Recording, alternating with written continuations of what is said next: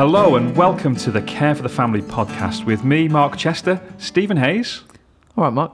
And Robin Vincent. Hi, Mark. Robin is our special guest today, and he's also the chief exec of Care for the Family, so we're on our best behaviour today, aren't we, Stephen? You certainly probably will be.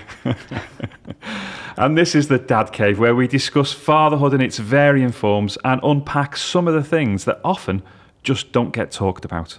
So, Robin, welcome to the Dad Cave. It's really good to have you here. Tell us a little bit about yourself. Okay, so in terms of family context, I've been married to Hannah now coming up to 23 years in December. And my son, Jake, is 19 and my daughter is 20. She's called Darby. And they're both away in different parts of the UK studying at the moment. So they have, in effect, left home, or certainly a big way to leaving home. Excellent. Well, it's brilliant to have you here today. So thanks for joining us in the Dad Cave. And we always start off these podcasts by telling odd dad jokes. And Stephen and I will go first. We'll build up to your dad joke, Robin, because we know it's going to be the best one. Just as a warning to you, Stephen has started to make up his own dad jokes. This isn't. Isn't it? Is No. this not one of them? No, because actually, I mean, Stephen is a funny guy, isn't he? I've always said he's one of the funniest guys I know. But I love just how tight-lipped you are. Robin's not agreeing with me. I just don't think that's a really good thing to say to Stephen too many times. I don't think it. Well, I think it depends on Yeah. how funny how. It's Yeah. like Joe Pesci in Goodfellas, like funny how. Yeah. Yeah. But I'll take it. I think you I'll are take it in fair. the spirit in which I think you meant it. And his jokes are sometimes very good, but often sometimes you just can't understand what he's going on about. Alan Turing would find it difficult to decipher some of Stephen's jokes sometimes. So let's see what he's got today anyway. Stephen, over to you. I accidentally passed my wife a glue stick instead of lip balm. She's still not talking to me. Oh, very good. That is That's a I good like one. that That's a one good one. actually. Yeah, Yeah, that's I do good. like that one. All right. That was more of a laugh than a groan. So Very good. It's better than the one I've got, to be honest. This is a classic dad joke. So why can't a nose be 12 inches long? Don't know, why can't a nose be 12 inches long? Because it would be a foot. Bum bum. Oh, Yeah, no, terrible. yeah. Robin, come on, rescue us. Okay, well, I was going to do a joke on construction, but I'm still working on it. That's pretty good. Yeah, that's not bad. Yeah. And I've got another one, actually, Oh. just to say, obviously, in my role at Care for the Family, got the opportunity to meet Tim Vine, which was a bit of a highlight in my time at Care for the Family. And this is my favourite Tim Vine joke. And I asked him once backstage whether he'd just do the joke for me personally. So I've got this live audience of one. Audience of one. So it's this. Last year, I went on a holiday of a lifetime. I'm not doing that again. Very good. There you go. Oh, brilliant. There you go. Tim. Brilliant. Yeah, what an If you're watching, experience. Tim, thanks for that. Yeah, best joke. Or listening. Okay, so the topic we're tackling today is letting go of our children. So, Robin, you've mentioned already, you've got 2 children, and tell us, when they left home, how did it feel? What was it like having an empty nest? Yeah. Okay, so my daughter left home, or moved out of home, as it were, first. I don't know if they think they've left yet. I think they probably have.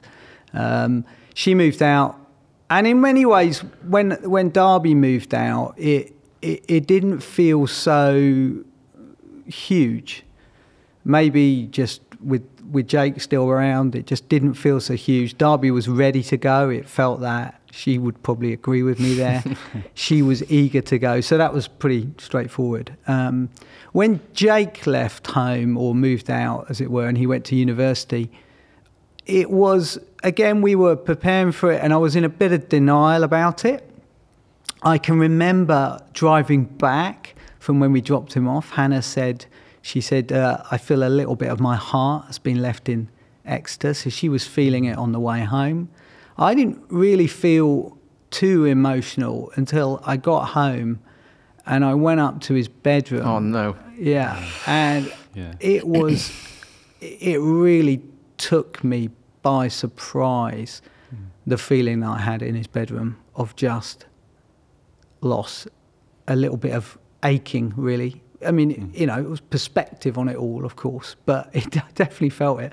And I came downstairs and I said to Hannah, I just don't go into your son's bedroom after you've dropped him off, as it were. And then I did cry a bit then. Yeah. But I tried to get a grip of it, I suppose, for me at that point. Not really sure what I was going to go with it, apart from feel it. Yeah, I can only imagine. Did it?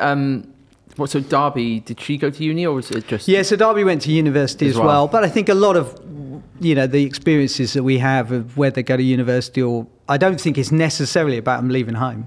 I think it's about them becoming emotionally independent, as well as they might be physically independent or physically left. So I think I think it's not necessarily just about them all going to university. It could be if they get their first job. I think their feelings can be the same, or suddenly like, oh, they've gone.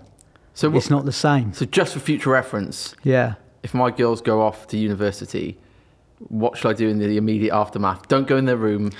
Well, it depends, doesn't it? Like I said, with Derby, which is funny if she's listening to this, but I think it would be accurate to say she was ready to go, and we knew she was ready to go. So there was a kind of like, once we knew she was settled, once we knew she was settled wherever she was going to be, we were in a pretty good place about that. Yeah, that final one though, probably don't go in the room. But then again, you've got to confront the emotional realities, haven't you? So just know what you're going into. And it took me by surprise.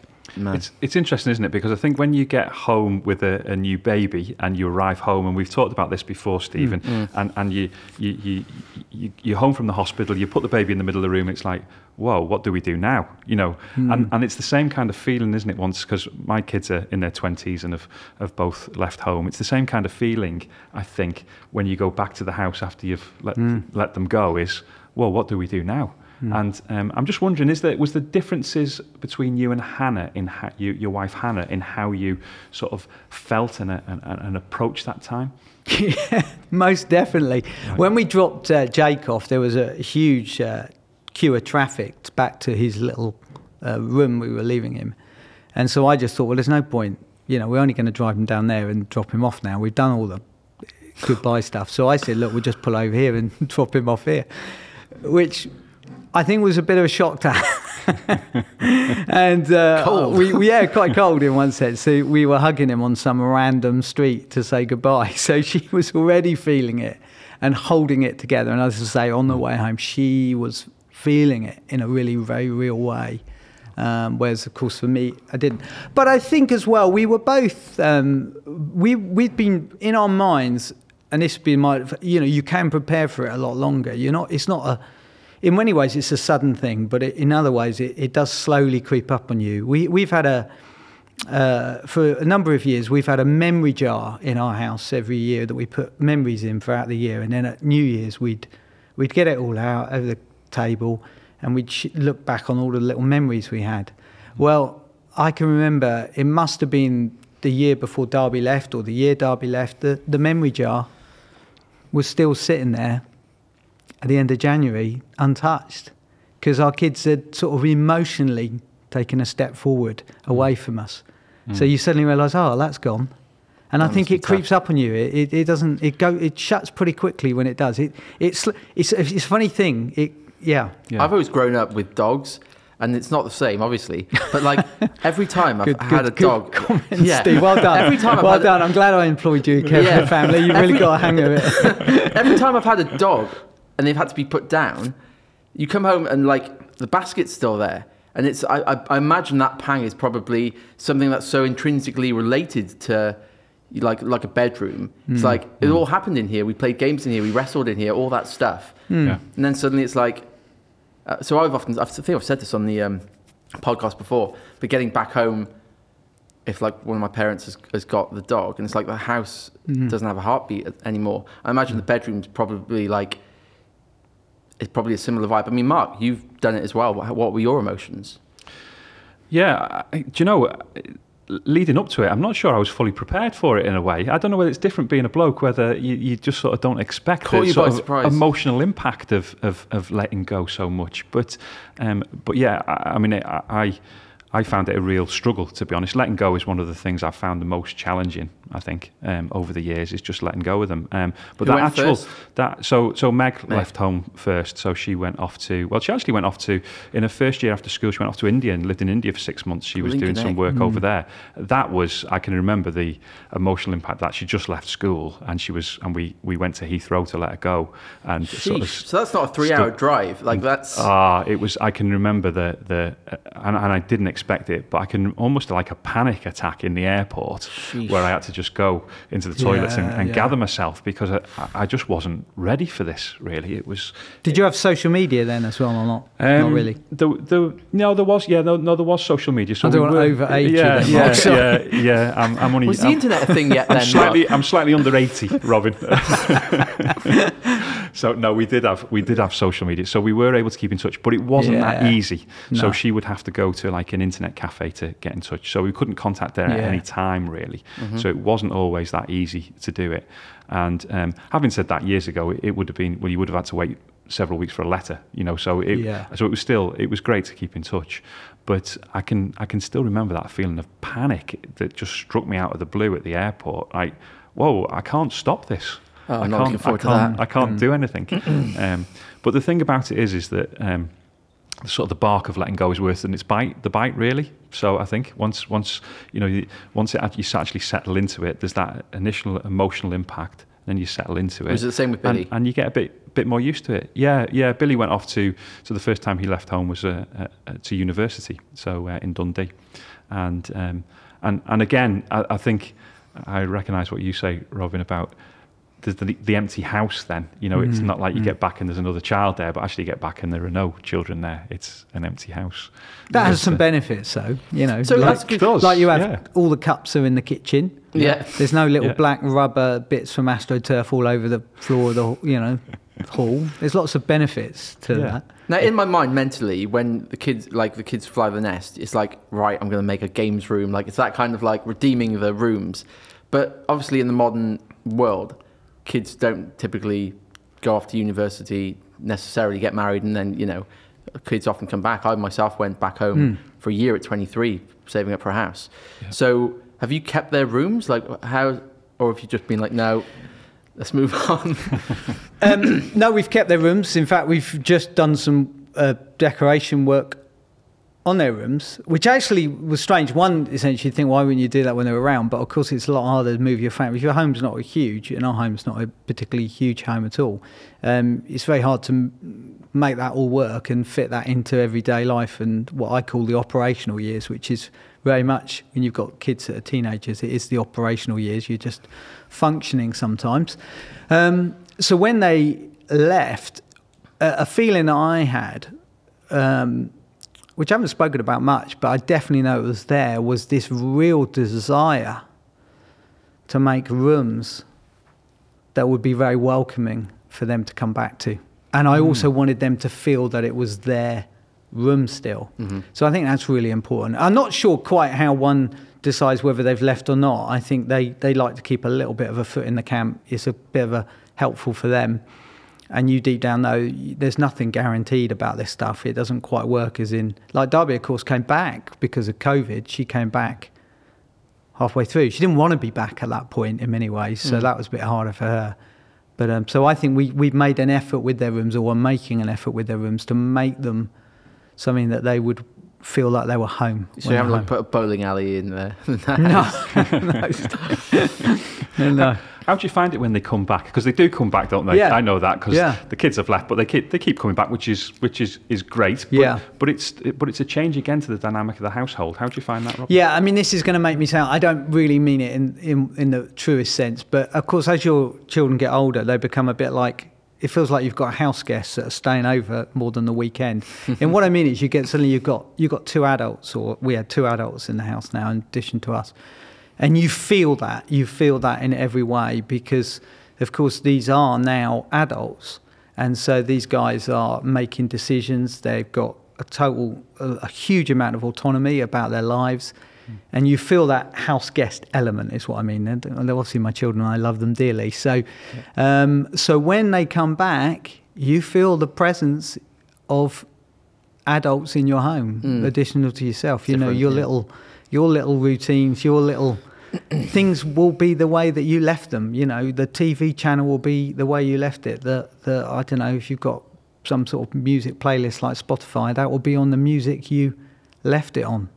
When they come back, that all gets thrown up in the air a bit, doesn't it? Mine's permanently on Moana at the moment, so... Oh, is it? Well, yeah, well, you get that the other side, don't you? So you get that the other end of parenting, don't you? Yeah. I missed the Rugby World Cup final because My daughter wanted to watch some program, so it's painful, isn't it? It is. That is one of the things you notice, actually, isn't it? When they leave home, you can get to watch what you want on TV, Yeah, and you realise how totally. much they've dominated the television for years. They dominate a lot of things, don't they? In a good way. It's a good way, isn't it? But they are. Yeah. It is like having. Yeah. Well, it is true because there's 2 adults in the home. Yeah. Yeah. Or however many adults you've got. That's true, yeah, and you want them to keep coming back, don't you? You want, I mean, it's lovely, and really enjoy it. But there are mugs left all over the house. It's like a whirlwind sometimes when they arrive back, but then when that's all gone, they've packed up again and gone away again. Then I certainly feel a bit of a feeling of a loss again, almost. Actually, I begin to miss that. So it's the transitions I think are often more difficult in and out. I'm thinking about when you start letting go, because we're talking about letting go, and we're focused a bit on older age groups when they go off to work somewhere or university or whatever. But I'm thinking, do we start to let go at a very early stage? When is it? When do we start to let go? Stephen, you've got young children. Are you letting go already, do you feel? Yeah, I mean, we have. I think we mentioned this in a recent episode, but I think there's lots of small letting go moments, isn't there? So, leaving them at creche in our church is like other people looking after them. Bye. And then just hope she behaves, hope she does us proud and doesn't have any meltdowns and all the rest of it. I guess school is a massive one then. Like, it's all incremental, isn't it? So it's not like you go from having them with you all the time and then they leave. Like, they go off to school, they suddenly get a peer group. So I'm probably have a doing this and working for Care for the Family is probably giving me a better anticipation of it. I mean, early when Imogen was a few weeks old and I said, man, I'm up with her like half the night doing shifts. And you said, what I wouldn't give to, just have a night where I had Meg as a baby again, just be there and hold her. And I was like, oh man, that's good perspective. Yeah. So I think that's always kind of in there for me. I'm probably more self-aware than the average person would be anyway, just because of what I do. But yeah, there's definitely like pangs of, like she's gone off to, she'll be in nursery next year in April, and that's going to be another thing. So yeah, I guess it's a good system where it isn't just them with you all the time and then they leave. It's like you get used to it, I suppose. Is that true? Do those incremental steps make it easier? Going off to school, having friends, having a sleepover, whatever it might be? I think they do. I don't know about you, Robin, but I think they do make it easier. But it feels like there are some very significant moments of letting go that are bigger impact than others. So going to school for the first time, or transitioning from primary school to secondary school, those where you're really, in primary school, you can still be quite involved in their education and the social stuff around school. They get to secondary school and actually they don't want you involved anymore, and so there are some real transitional moments, I think, where it impacts greater. How about you, Robin? I think there would definitely be some bigger moments, and I think there is something when you have those moments, you want to lean into them and maximise them, and that's one of the things I think I've learned is when you have those bigger moments, those are the moments you can really do stuff with your relationship with your child, however old they are, that you can't in other moments that are so small and inconsequential you don't notice them. So maybe we can come back to that in a minute. But I was going to say as well, I wonder whether when your children leave, you have those moments you just talked about when they go to school the first time, or when they, I don't know, you go out for the evening, they're babysat and they're maybe still awake or whatever. They notice it as much as you do. I think as they get older, there will be a pang at that moment that you drive away and leave them, or they've got some level of independence they've not had before when maybe, was it Meg, got on the plane to India? But I think there's a moment quite quickly after that where they're not thinking about you at all. They're not thinking about you at all. That's they're scary, thinking about their life. You're the one that's left thinking. So I think there's a preparation for them to go, but there's actually a preparation for you to cope with it and realise that actually a lot of the emotional journey is you. Because to them, you've just been their parent. You've always been the same age, the same body size roughly. They don't really think of it like that. Whereas, as you say, these are the ones that you've held and comforted and cared for right from the beginning, and you've seen them now become people who are taller than you, who, you know, if they're, depending on their nature, think they can beat you up or take you down or whatever, you know, in a play fight. So it's a total change. You see what I mean? I really identify with what you've been saying, because I remember when I left home, and I think it was a few years later, and I was talking to my mum, and she said, "Oh, your dad really struggled when you left home." And it was a bit of a shock to me. Yeah. What? I didn't give a moment's thought. I never really thought about that. Yeah. And it was because, and she said particularly Saturdays, because he used to manage football teams I played for 10 years. And so so we always spent Saturdays together playing football. And when I left home, that ended. And he felt you didn't even look back, Mark, and there your dad was. I didn't even think about it, really. Man. Never even comprehended that this would have an impact on him, which is strange, isn't it? But and then we then find ourselves in their shoes, and we sort of sometimes expect our kids to be more sensitive than we were in many ways. But actually, that's just part of letting go, isn't it? And them gaining some independence. I think it is those daily routines that I can imagine missing the most. So even now, like every morning, I go and get Imogen, bring her into the room, and I'll do that with Lottie when she's out of our room. Go downstairs, make a cup of tea, bring it up. Imi has warm milk. We have a cup of tea. And I don't know when that's going to stop, but like even that routine, we probably won't be doing when they're like 10 and 12. So I think there's probably things in the routine, like playing football on a Saturday, that will suddenly dissipate without warning, where she just won't want to come into our room in the morning. So I think even with the routines thing, I imagine there's things that you just do that suddenly stop without warning. Did you have that at all? Yeah, it's an interesting question, that, isn't it? Because I mean, it definitely does happen. But there's always something else to take its place. It feels like almost. It feels like a bit of a whirlwind of childhood. You know, that you just kind of move on. I think when you think and reflect back on it, you realise actually, I used to write whenever I went away with work. I would write a little note for the children, and I'd leave it under their pillow at night, and they'd find the note and they'd read it. And sometimes I'd write them letters from somebody called the Story Master. So they'd write their stories, they'd send it off to the Story Master, and he'd send something back telling them how good it was. Now, when I look back at those notes, they make me feel quite emotional, really, that we could have that fun.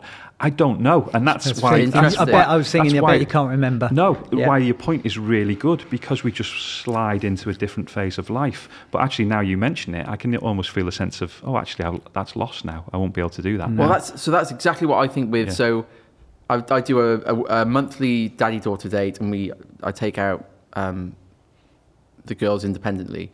Go for a coffee, you know, and now with Amy, it's stuff like I took her to the arcade last time because she's getting a bit more developed and can do more. And we take a selfie every single time. So I've got a selfie of her at 1 month, 2 months, 3 months, right through to, you know, nearly 3 now. But I'm so aware that there's going to be a month, there's going to be a first month at some point where she's not there to take a selfie. And the first month we miss, it's like, oh no. Well, I think there are two things with those. I think one, you do get the ones that just creep up and you don't even realise, you can't even remember when it stopped. Then there are other moments when it hits you suddenly and you know and you are really aware. So for example, with my son, I played a lot of FIFA with my son. I did try playing it a couple of times after he left. You had a cup, didn't you? What was it called? I can't remember. I can't even remember the cup name. We did used to have a cup of Snickers. That's it. Something to do with winning. There was Snickers. something to do with Snickers. But the thing about it was, I remember. I remember. I think it might have been actually. I was talking to Rob, obviously Rob Parsons from Care for the Family, and I was talking to him about it, and I said, "Oh, I reckon I've got about 18 months left of FIFA."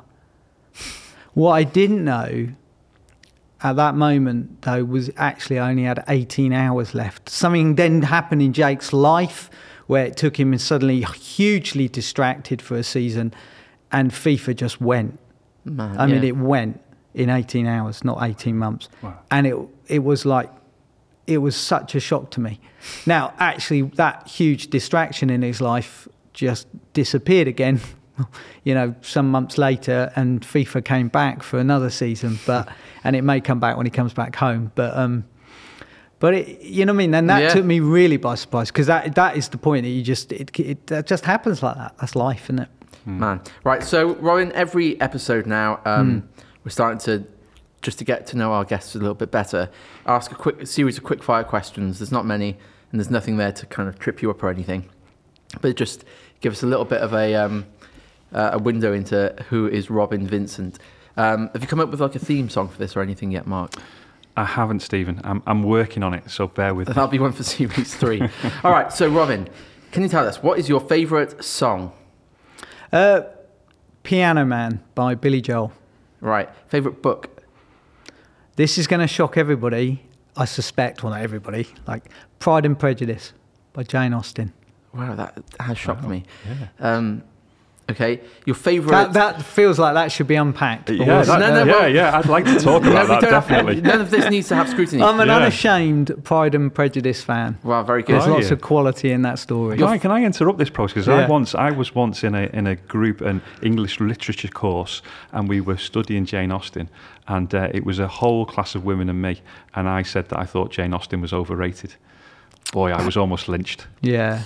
Wow. But I'm feeling a bit hesitant saying it to you now, Robin, as well, to be honest. Well, But, yeah. You won't be coming back now, Mark. Thanks for that. Sorry, Right. I've just ruined the quick-fire No, it's questions, fine. haven't I? Favourite Teenage Mutant Hero Turtle?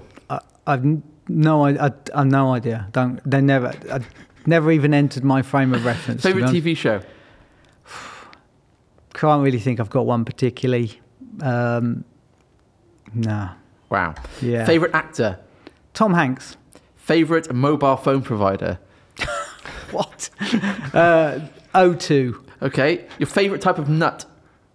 Oh, Brazil nut, I think. Yeah. Good choice. Yeah. And your favourite Pride and Prejudice character? Mr. Darcy. There we go. And that Wow. was the quickfire roundup. Fantastic. That was a very mixed quick-fire. It was, yeah, and it wasn't as Section. quick as we might have hoped. There No, we go. sorry, that was my fault. I interjected with a story, wasn't I? I'm still reeling a little bit from the Pride and Prejudice, to be Yeah, honest, and yeah. Mr. Darcy But as what well. we are I'm still- finding that feature so- is unearthing things that we wouldn't have otherwise found Yeah, out. It is, exactly. yeah, some Yeah. deep So there we go. secrets. Yeah. I'm unashamed of Yeah, it as clearly. well. Yeah. Good. It's brilliant. How do you bring this back on track? No, one of the things I was thinking about as we were talking was I remember with my kids when I was teaching them to ride a bike, and it was quite interesting because I taught Meg first because she's the eldest, and it took weeks. And I was running along, holding the saddle, keeping her on the bike. She'd be falling off into hedges, and it was a whole long and agonising process of teaching her to ride a bike, and eventually letting go and allowing her to ride. And then I remember a few years later taking Billy, and we went down to the park because there was grass there, and he got on the bike and taken the stabilisers off. I held the saddle and I said, okay, let's go. And he said, Dad, can you let go, please? And I said, son, if I let go, you'll fall off. And he was like, no, Dad, I want you to let go. I was like, you sure? Because, you know, it might hurt, you might struggle. He said, no, let go. So I let go of the bike, and off he sailed first time, riding his bike. No way. Perfectly balanced. It was fine. And do you know what? Part of me felt some loss there as well, because I thought, this isn't how it's meant to be. There's meant to be a bit of a struggling process of letting go. It's meant to be a bit longer than this. There's meant to be ups and downs. It's meant to be something we can talk about for a number of weeks. And I'm just wondering whether it is different for different children, and whether you've found that with your two, Robin. Well, I guess I probably have. If I think about it for a bit, I'm sure I have. I was just thinking as you were speaking, you've hit upon, though, a really good principle in terms of letting go. It's not a one-way decision. It's a two-way decision. It's a relationship, isn't it? So, you know, I don't know if you covered this before on this podcast, but there's a lovely little way of understanding the stage of parenting you go for when you're in the letting go stage, because you go from coaching, really, to consultant. That's what happens. You know, certainly in those early years of them growing, you become a bit more of a consultant. You get called in emergencies or whatever. But when they're in the context of being more emotionally and physically dependent upon you become a coach in those teenage years. And I think we can often think that the decision of when that coach to consultant happens is our call. Like you said, you know, coach is you're teaching her to ride the bike. Consultant is you're watching her and saying, oh, turn a bit. But they make those decisions as well, don't they? And actually, it's our ability, I think, as the parent, to kind of try and spot when that is happening. And again, I use that phrase, lean into it and let them begin to make those, you know, that call for us a bit, you know? Yeah. It's a bit like it goes from... I say it like this, you go from discussing things to another way of you almost need to become a much more of a person when you're letting go of your children of discovering. In other words, you're asking them stuff more than ever. Whereas when we're a bit younger, you're discussing stuff, coaching them, giving strong advice. When they're now gone, and I don't know if you find this now, you're asking them more questions and trying to unpack stuff, what's going on by listening. It's just a different sort of process. But I think you have to recognise, or we have to recognise that they choose that stage as well. Probably as more us. than us. Yeah, I think they probably do more than us. You're absolutely right. And one needs to hear the signals from them saying, this is a consultant moment now, Dad, not a coaching moment. Do you know what I mean? Because they're not going to use that language, obviously. Yeah. So the whole transition is obviously, it's a massive thing. And I think I would hazard a guess that most dads don't think about it too much in the moment. But if there's people listening or watching this, and this would probably be helpful to get some sort of insight from both of you, what would you say to someone like me or someone with, a kid who's 10, like in terms of, because I bet you have times where you look back and be like, man, it was so sweet when they were just around, and there's probably some benefits now to having a bit of independence back, but what would you say to dads to make the most of those, what can be only 18 years, which is a pretty short amount of time actually? Like how do dads make the most of that time when the kids are at home? Well, it's a tricky one, isn't it? Because everybody's situation is so different. And what I mean by that is some people just don't have the luxury of all the time in the world anyway, just because of the nature of the circumstances. There might be parenting alone, or there might be just a particularly challenging job or other circumstances. So I think it's a hard one to sort of say, maximise your time with them in one sense, because I'm not sure that's it. I think to overuse that phrase maybe, but lean into every moment, maximise the moment that you're in to as much as you can, but recognise that pretty much every moment will come to the end, but a new season then begins. Because, of course, I'm still their dad now, and I'll still be their dad for as long as they're around or I'm around. And I think it's really important to recognise, therefore, that my role now, I actually remember when they left or began leaving, Hannah and I talked about it, and we had a bit of a discussion about the importance of my role now being maybe even more important than ever for them as a person to go to, as a person for advice. So I think when you're the age you're in now, you have to maximise every moment, record every memory as best you can, but recognise that every season will come to an end, and as it were, grieve that season, but enjoy the next one if you have one. I think the memory thing is massive actually, because we Beck and I have a shared notes app, and we stick in things that like Imi has said at certain points. Little phrases like "what have you done now" was one about 6 months ago. All of a sudden, what have you done now? And we're like, that's hilarious. Like this 2-year-old's coming out with. But what we don't do is record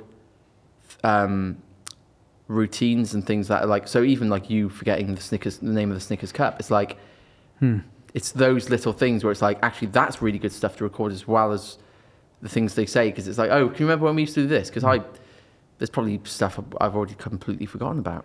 Yeah, it's like a train you can't stop, isn't it? And but you just got to enjoy the view wherever you're at on the particular journey, and you can keep trying to stop it, but you can't. And I agree with you, Robin. It's just about living in the moment, really, isn't it? And making the most of the moment. And some of those things will fall. We're quite profound in the moment, but will fall from the memory, and you might never remember them, but you'll still have the impact of them on the relationship, because you said it's all about relationship, isn't it? Yeah. And so it's just, I agree with you. It's living in the moment, really. I'm just wondering about once the kids have gone. What should you do to fill that gap almost, Robin? Is there anything, particular interest that you've taken up and developed more, or spent more time doing something that you never had the opportunity to do? How do you fill, I'm thinking of my dad on Saturday afternoons when I'm gone and we're not playing football. How do you fill the gap? Yeah. Well, can I, just before I do that, just go back as well about the whole moment thing as well. A lot of the things our children remember are not the sort of magical moment where you took them to some treat, or it's often other moments which are actually much more everyday life, or much more, some of them are actually quite difficult moments, but they remember those in a more powerful way. So I was only going to say, sometimes we can get too caught up in the event or leisure or pleasure and all this kind of stuff, when actually some of it is life, and letting them see you walk through life and do that together.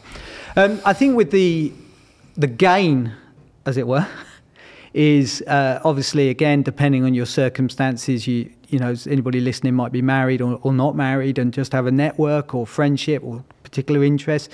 You've got this incredible opportunity really to prepare and recognise you can actually enjoy those things, and you get some gain. You get some of your, I want to say, some of your life back. I'm not sure that's freedom, necessarily, yeah. Some of your freedom, some of your autonomy back, some of your diary back, and so for Hannah and myself, we talked about that a lot as it was coming. We made preparation. We knew that our kids we were anticipating would leave us.